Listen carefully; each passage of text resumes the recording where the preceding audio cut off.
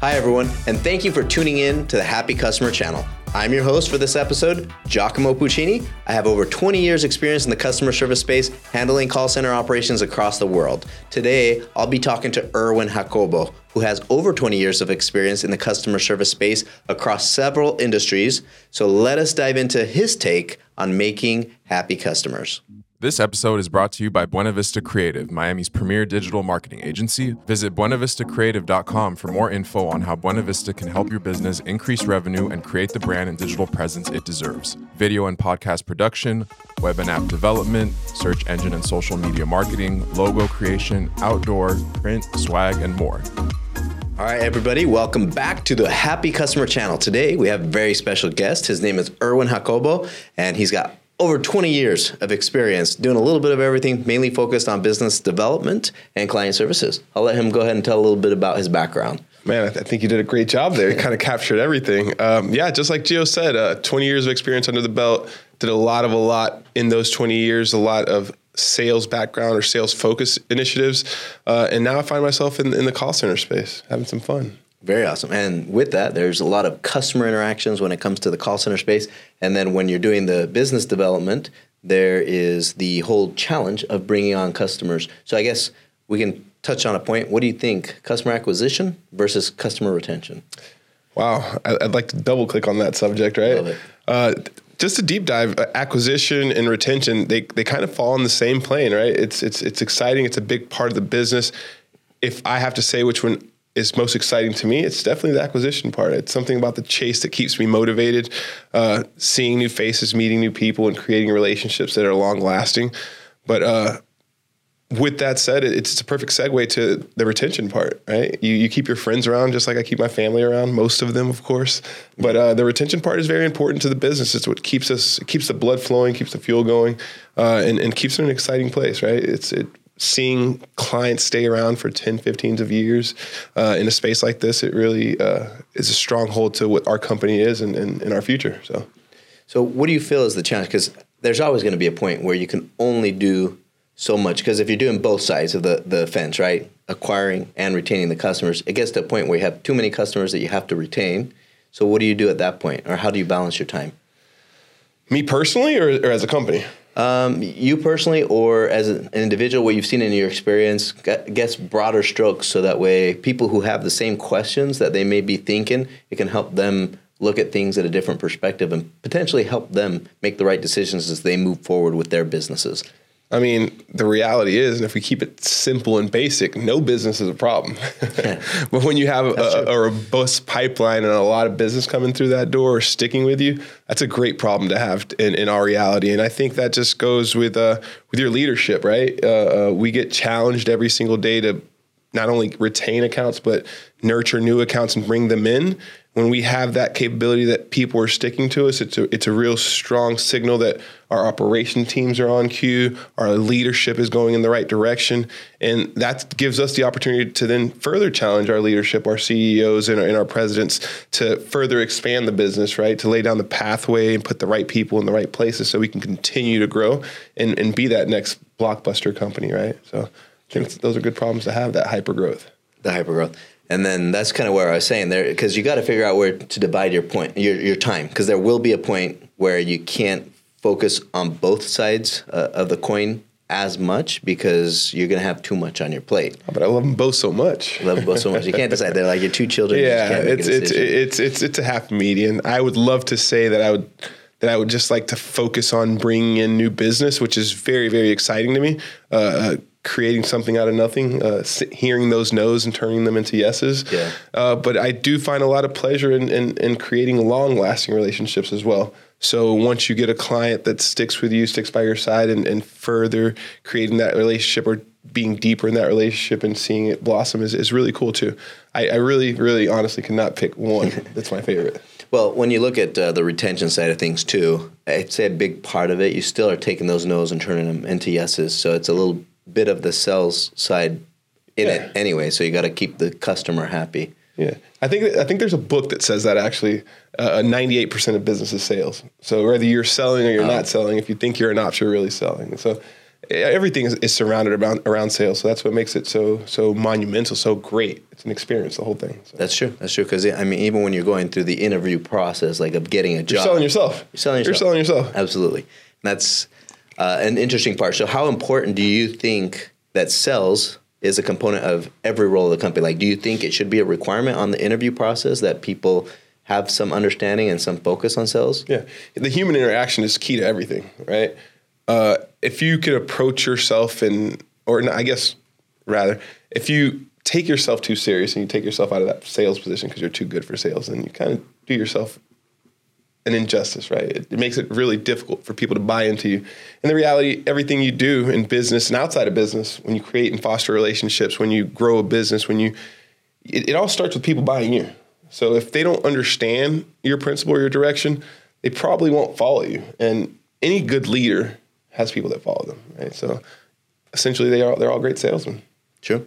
What do you think is the biggest challenge of helping remember some of the core competencies of service that may not be as closely associated to sales? Because sometimes people, I'm not sure if I explain myself right, but there are times where sales individuals have the mindset, or there's people that have the mindset that they're so sales focused that the customer doesn't matter. It's like, I do whatever it takes to get the sales. What are your thoughts on that? I think right there, what you defined was a good salesman versus a salesman, right? A good salesperson or a respectable salesperson never puts themselves first, right? It's not, the end goal is never to make the sale. There we go. The end goal is always customer satisfaction. When you can have a customer led interaction, when you're really out there for the better good, right? When you're presenting valued solutions and proposing better outcomes for your customer, then you become a great salesman. But yeah, I do see in some experiences, I love picking up the phone when we're getting those cold calls and those cold emails just to carry that conversation. And I have seen some instances where people become too salesy. Yeah. And when you become too salesy, you kind of get lost in that Kool-Aid and you really become just like everybody else. Mm-hmm. Right. And if we go back to our previous conversation, or our earlier conversation, where we said people buy people, well, people buy one person. People don't buy groups. Right. So if you become just like everybody else, it's going to be really difficult for you to be or stand out. Right. That's true. That's a really good quote. So, and with that, of course, it does, you're kind of creating an overall atmosphere that people are buying into, and you're not just trying to force it down, because a lot of times the numbers become the main focus on sales. When you create sales teams or you got sales quotas that you're trying to create for yourself, how strong do you focus on the numbers that you're trying to meet? I mean, the numbers are numbers, right?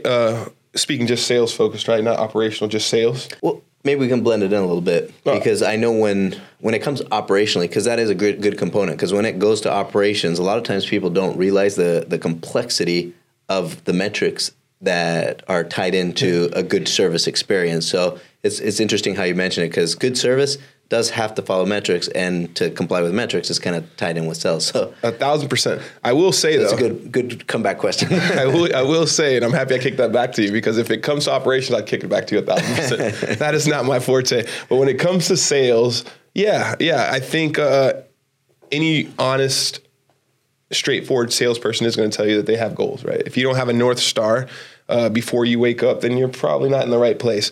But it's also what keeps you going. It's scary, it's risky, it's all of that, but it's very rewarding at the end. I think we have that famous quote, right? Adoption is ugly at the beginning, it's hard in the middle, but it's beautiful at the end. And that's how sales is, right? You have to be able to commit to it. But I think a bigger part of that is having a strong team that's surrounding you, having the right people in the right places that not just surround you, but believe in you and encourage you to do better. It really allows you to stay forward thinking in that process, and really attaches you to your goals when you have a lot of people around you that are striving for the same thing. And then when you have sales colleagues and leaders and leadership there that push you towards that goal every single day and help you see that vision, it makes it a lot easier. So, yeah, I do agree. The goal, the North Star, that number is always there in the back of your mind. You should always play for it because it's there. It could be the difference between you having a job today and tomorrow. That's true. But once you make it a part of your lifestyle, make it fun, it becomes just that fun, right? So. And how do you come up with these numbers that you create for your sales targets?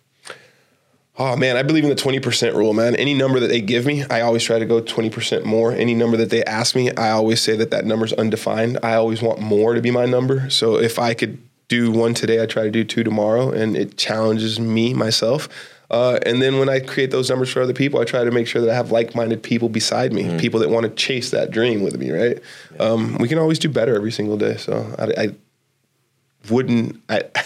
leave those numbers creations to our presidents and our CEOs, and I do the fun part where I get to go chase it. So I think a lot of people forget that, like, what you're saying is all about attitude. Yeah. And people forget that, like, because I've seen some mediocre salespeople that just do amazing, or they may come on board on the resume, et cetera, may not look as great, but when they get on there, they got such a good attitude that they just do amazing. Versus sometimes when you look at a resume, somebody's got top metrics, and when you actually get them to do the work, they always find a hurdle.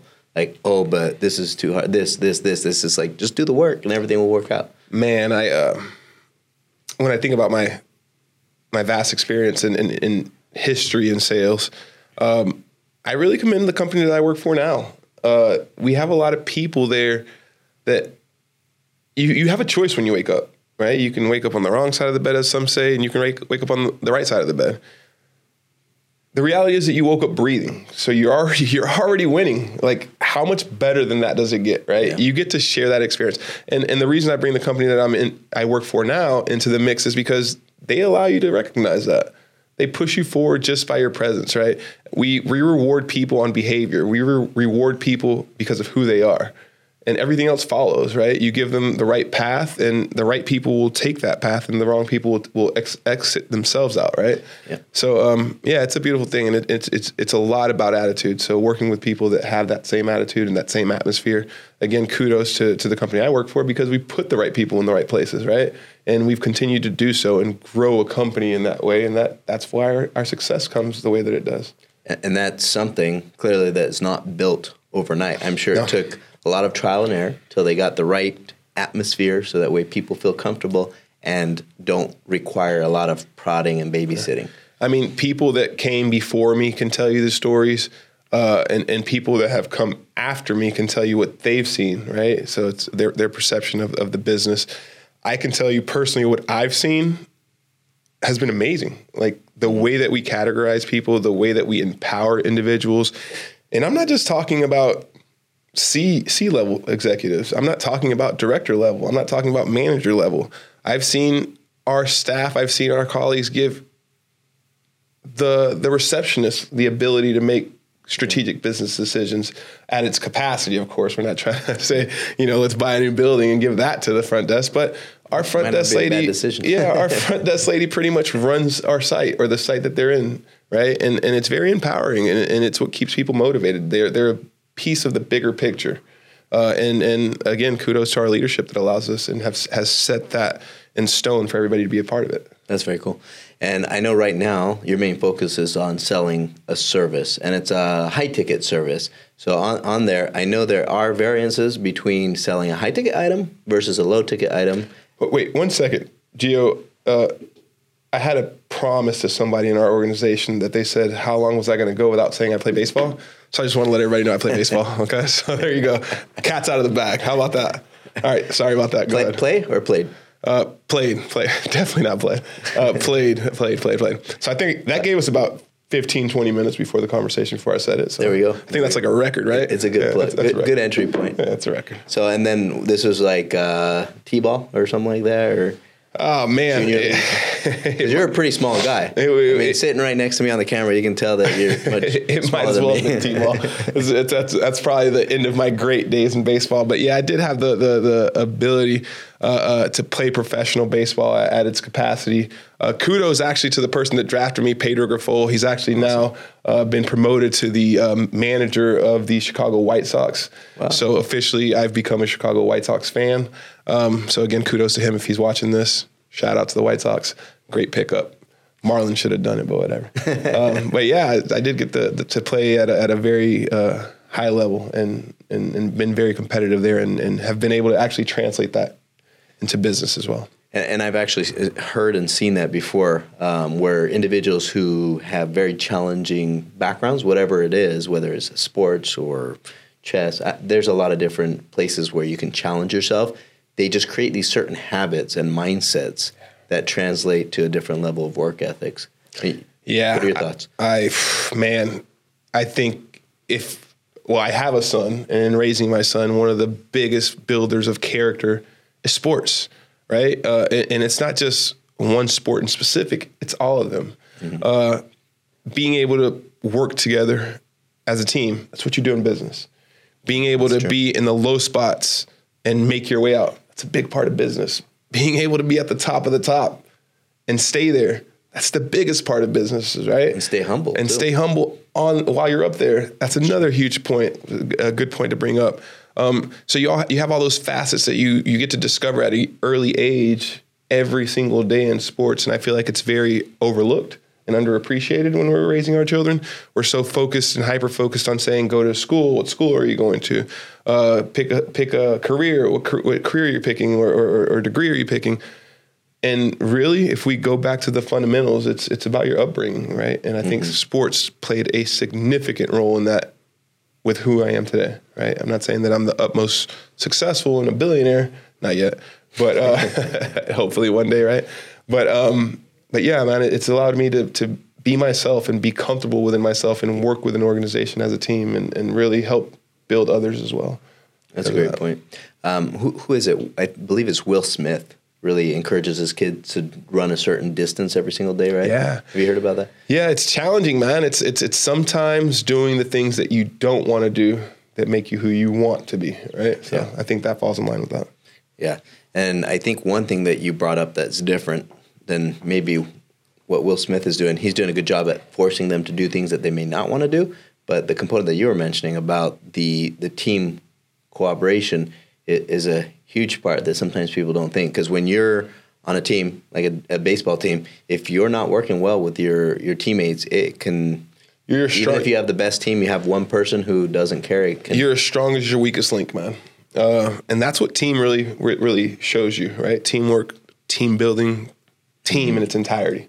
And you're going to see those challenges, again, not just in business, but in life, right? If you're the weakest person in your household is probably not going to be as strong as it could be. That's true.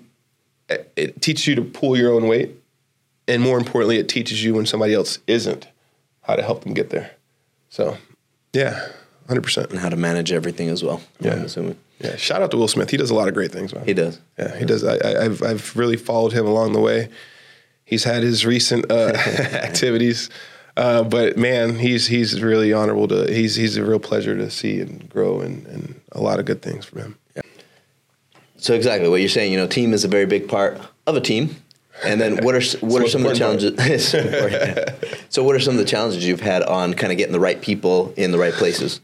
Because you said in order to be successful in your role, you have to have all these different groups that help you out. So dude, man, I've lived both sides. I'd lie to say that I wasn't on the worst teams. I'd lie to say that I was always the best player on those teams. I'd lie to say that I've always been on an all-star squad, right? I've seen it all. But you get to learn from all of them, which is most important, right? That's and it's a life lesson in every single circumstance that you're put in. Man, I've been in situations where I've been the one that wasn't carrying the weight. And what I learned from that was that that's not an experience that I want to give, right? It made me realize that there was this one guy in front of me always working hard and pushing his weight, rather the team was doing great and doing bad. And it opened my eyes to a new world. And then I wanted to mimic and become that person. So kudos to that person. He was a great leader. And then I got to transfer into being in that role. In that same team, I saw it grow to being a mediocre team, just because I started pulling my own weight. And then when I learned to do that, I learned to also bring other people with me. And those people that weren't pulling their weight, teaching them how to get there.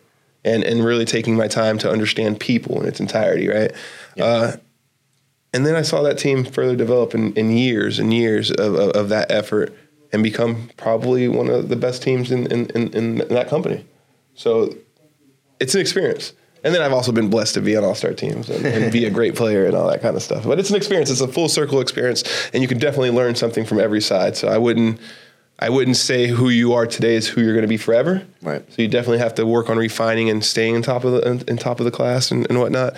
But if you're in a bad place right now and you're just listening to this podcast, I want to inspire you to do just a little bit more. Grab an audiobook, right? Yeah. It's really easy. I do it every day. It's really condensed my reading style. So, yeah. Yeah, it almost feels like cheating. It is. When I'm looking at a book, I'm like, oh, I read that. Well, I didn't really read it, did I? I mean, dude, me and Joe Rogan are best friends. I listen to him every day. I had conversations with Elon Musk, dude. This is all what the internet is for, man.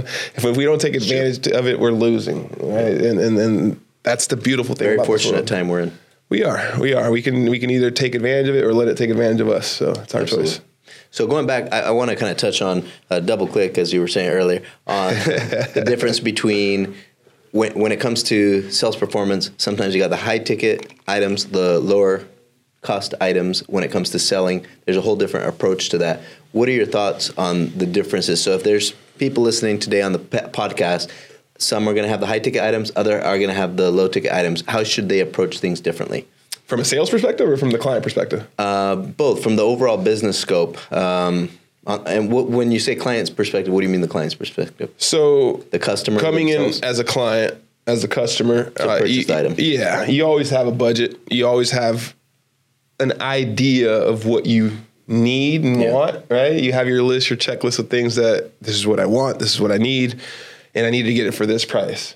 And then to kind of interject, I guess, you're saying from the customer's perspective, the client's perspective, you're saying this because whenever you kind of create a sales plan, you're always putting yourself in the customer's feet. 100%. Before 100%, you move forward, right? So yeah, they come with their whole book of objectives and what they want or what they think they want, which is most important, because I don't think as being in this seat that anybody ever knows what they really want until it's put in front of them. And one, it's either too late or two, they took too much, right? So my job. Too late or too late? One, it's either too late because they've already made the decision and that's it. Okay. Or two, they realize that they don't even need all of that or they needed more, right? So in the sales process, the most important part for me is the discovery phase. Understanding who I'm sitting in front of, what their decision-making capabilities are, making sure that I'm in front of the right person, right? And then I like to address their needs versus their wants, right? And then find a happy median and provide a perfect solution. I don't address solutions based on budget, right? Because sometimes your budget could be too high and it's very unjust for me to take more than what we really need, right? It just won't let me sleep at night. But and that's personal, right? Some people like to upsell. But if you don't need it, you don't need it. I like to accommodate to their specific needs, right? If you come, I'm in the call center space. So if you come here because you were with call center Y and you were being upcharged and it's way out of budget, then my real questions are, what do you exactly use? What do you need? What are your KPIs? What's the volume? Let's get into the nitty gritty of things, right? Or you have that same scenario where you're with company X and they're just not doing a good job, right? They're not meeting your KPIs. They're not helping you look good. So the business is really being fractured because of that. I also want to measure that as well. What about the ones who's got just no idea at all? They're like, I also measure that as well. Because I'm sure there's those people that are like, for example, you're saying you're in the call center space. So there's those customers who are grinding on the phone. They're small business or medium business sized owners, and they're just grinding on the phones all day. They have no break, no rest. And they're like, man, it would be amazing for me to be able to hire some employees. I don't have the time to interview. I don't have the time to source. But then there's a solution there where they can get help. Man, they don't know about it, right? I'm very fortunate to work for a financially healthy company that we mitigate risk. We don't want to take a risk with a company that's not going to make it, right? But we're able to put ourselves in front of that because our end goal is to provide a perfect solution. Mm-hmm. It's not always going to be the most cost-effective solution. It's not always going to be the most expensive, right? But it's going to be the perfect solution for each and every customer. Nothing is cookie cutter. It's always tailored and specific to their needs. That's why our discovery process is so lengthy. Our implementation process is so in-depth. The team that we put for each individual account, it's not a preset team. It's based on personality. It's based on the client's needs. So when we go into those interactions, and going back to what I said earlier, is that I want to take every conversation like it's brand new. It's not price-based. It's not what you think you need, or it's not what I think you need. It's the reality. We peel the onion back, we take the teary eyes, and then we get through it. And at the end of it, we have this beautiful potluck with an assortment of flavors that everybody gets what they want. And hopefully the end goal is that everybody's happy, right? My biggest thing to my clients is, man, if I can make them look good, then I look good, right? Yeah. So that's our biggest component to the business, and that's what makes us stand out. We're very people focused, but we're also smart about what we do. So how do you do it? Let's say there's a couple challenges I'm sure that come up more often, or certain things that you need to rebut. And I'm assuming one of them is price, right? And you say you don't really focus on that. No. But it comes up a lot. So how do you get around it? Hopefully by the time we speak about price, I've presented enough value. Okay. Right? I've shared with them the experience of what a cheap solution looks like. Maybe they've learned themselves in the past. And I've also shared with them what an expensive solution looks like. Maybe they've learned in the past, right? Mm-hmm. So you have both sides, and I want to be not just in the middle of pricing, but I want to be at the top of the solution, right? Your cheap is probably lacking performance. Your expensive is probably lacking personality. Yeah. Right. And I think we do a very good job of encompassing both, owning both, and then providing that value add to each of our partners. Awesome. Yeah. And I think people forget that when creating the price or creating it is not focused on price, first of all. Of course, if you're doing like a very low cost item, it may be like 99 cents, come on, just buy all day, and they don't have any sales cycle because it's a decision that the clients make. By all means, I've been in situations where I give the perfect solution. Let's not think that it's all perfect, right? Where you give the perfect or the ideal solution, and the client says, man, that's great, but I can't afford it. Yeah. And then you start to peel back the onion a little bit more, and you start saying, all right, so what are your priorities? Yeah, and let's create some line items, and then you start taking one out, and then you start seeing performance balance out, and it makes it easier for that customer to go back and say, hey, I think we need to throw a little bit more on this budget because this is where we want to be, this is where we're at, and this is where they're at. And again, having the opportunity and being fortunate enough to work for a company that's in the position that we're in, we want to really align ourselves to be a strategic value add for our customers or for our clients. So when I say that is sometimes we offer certain tools that are very high quality, high value, and our clients are not just there right now. Maybe it's because of faith. Maybe it's because they just don't believe the process just yet. We're okay with piloting that and our company eating the costs so they can taste the pudding, right? Smartest marketing man in the world told me the proof is not in the pudding, it's actually tasting it. We want them all to taste it. We want you to see and believe what we do just as much as we do. Especially if they've never done it before. Exactly. Yeah. Exactly. Because that's one of the biggest challenges, let people understand. And I like how you focus a lot on the value selling. You don't focus on the price, first of all, because I think a lot of people make that mistake when they're trying to go through the sales or explain to the customers. They say the price too early on, and then at that point, the customer doesn't even want to have the meeting, but they haven't really uncovered. So if I say, hey, you should buy this mug's amazing, and you're like, I don't need a mug, but if I explain to you what the needs and the benefits, so I know they call a lot of places, they call it FABs, features and benefits. Features and benefits. Yeah. So if you don't understand what is included in what you're getting, then you may just say no straight out. But when you've got a better idea and you realize that it really fills a need that you need, then you may move forward. That's tasting the pudding. That's the taste. That's the real secret sauce, right? And we also do a very good job. And why we don't fall into those discussions, we have a strong belief that money doesn't last forever, right? You keep chasing the money, you'll just go in circles. But most importantly, we want to make sure that our partners are good partners, not just financially well-off partners or big logos and big brands, but we want them to fit our culture too, right? It's when you date somebody, it's just as important as that they're a good fit for you as that you are a good fit for them. And we do a good job. Our sales team, our VP, our president, our CEO, they do a good job of vetting those things, right? Not just financially, but from a personality perspective, right? Really deep diving into the business and what's going to benefit and influence our business 10 years from now. And can we be that influence to their business? Sometimes it doesn't make sense. We've had to let go of very good opportunities because it's just not the right time.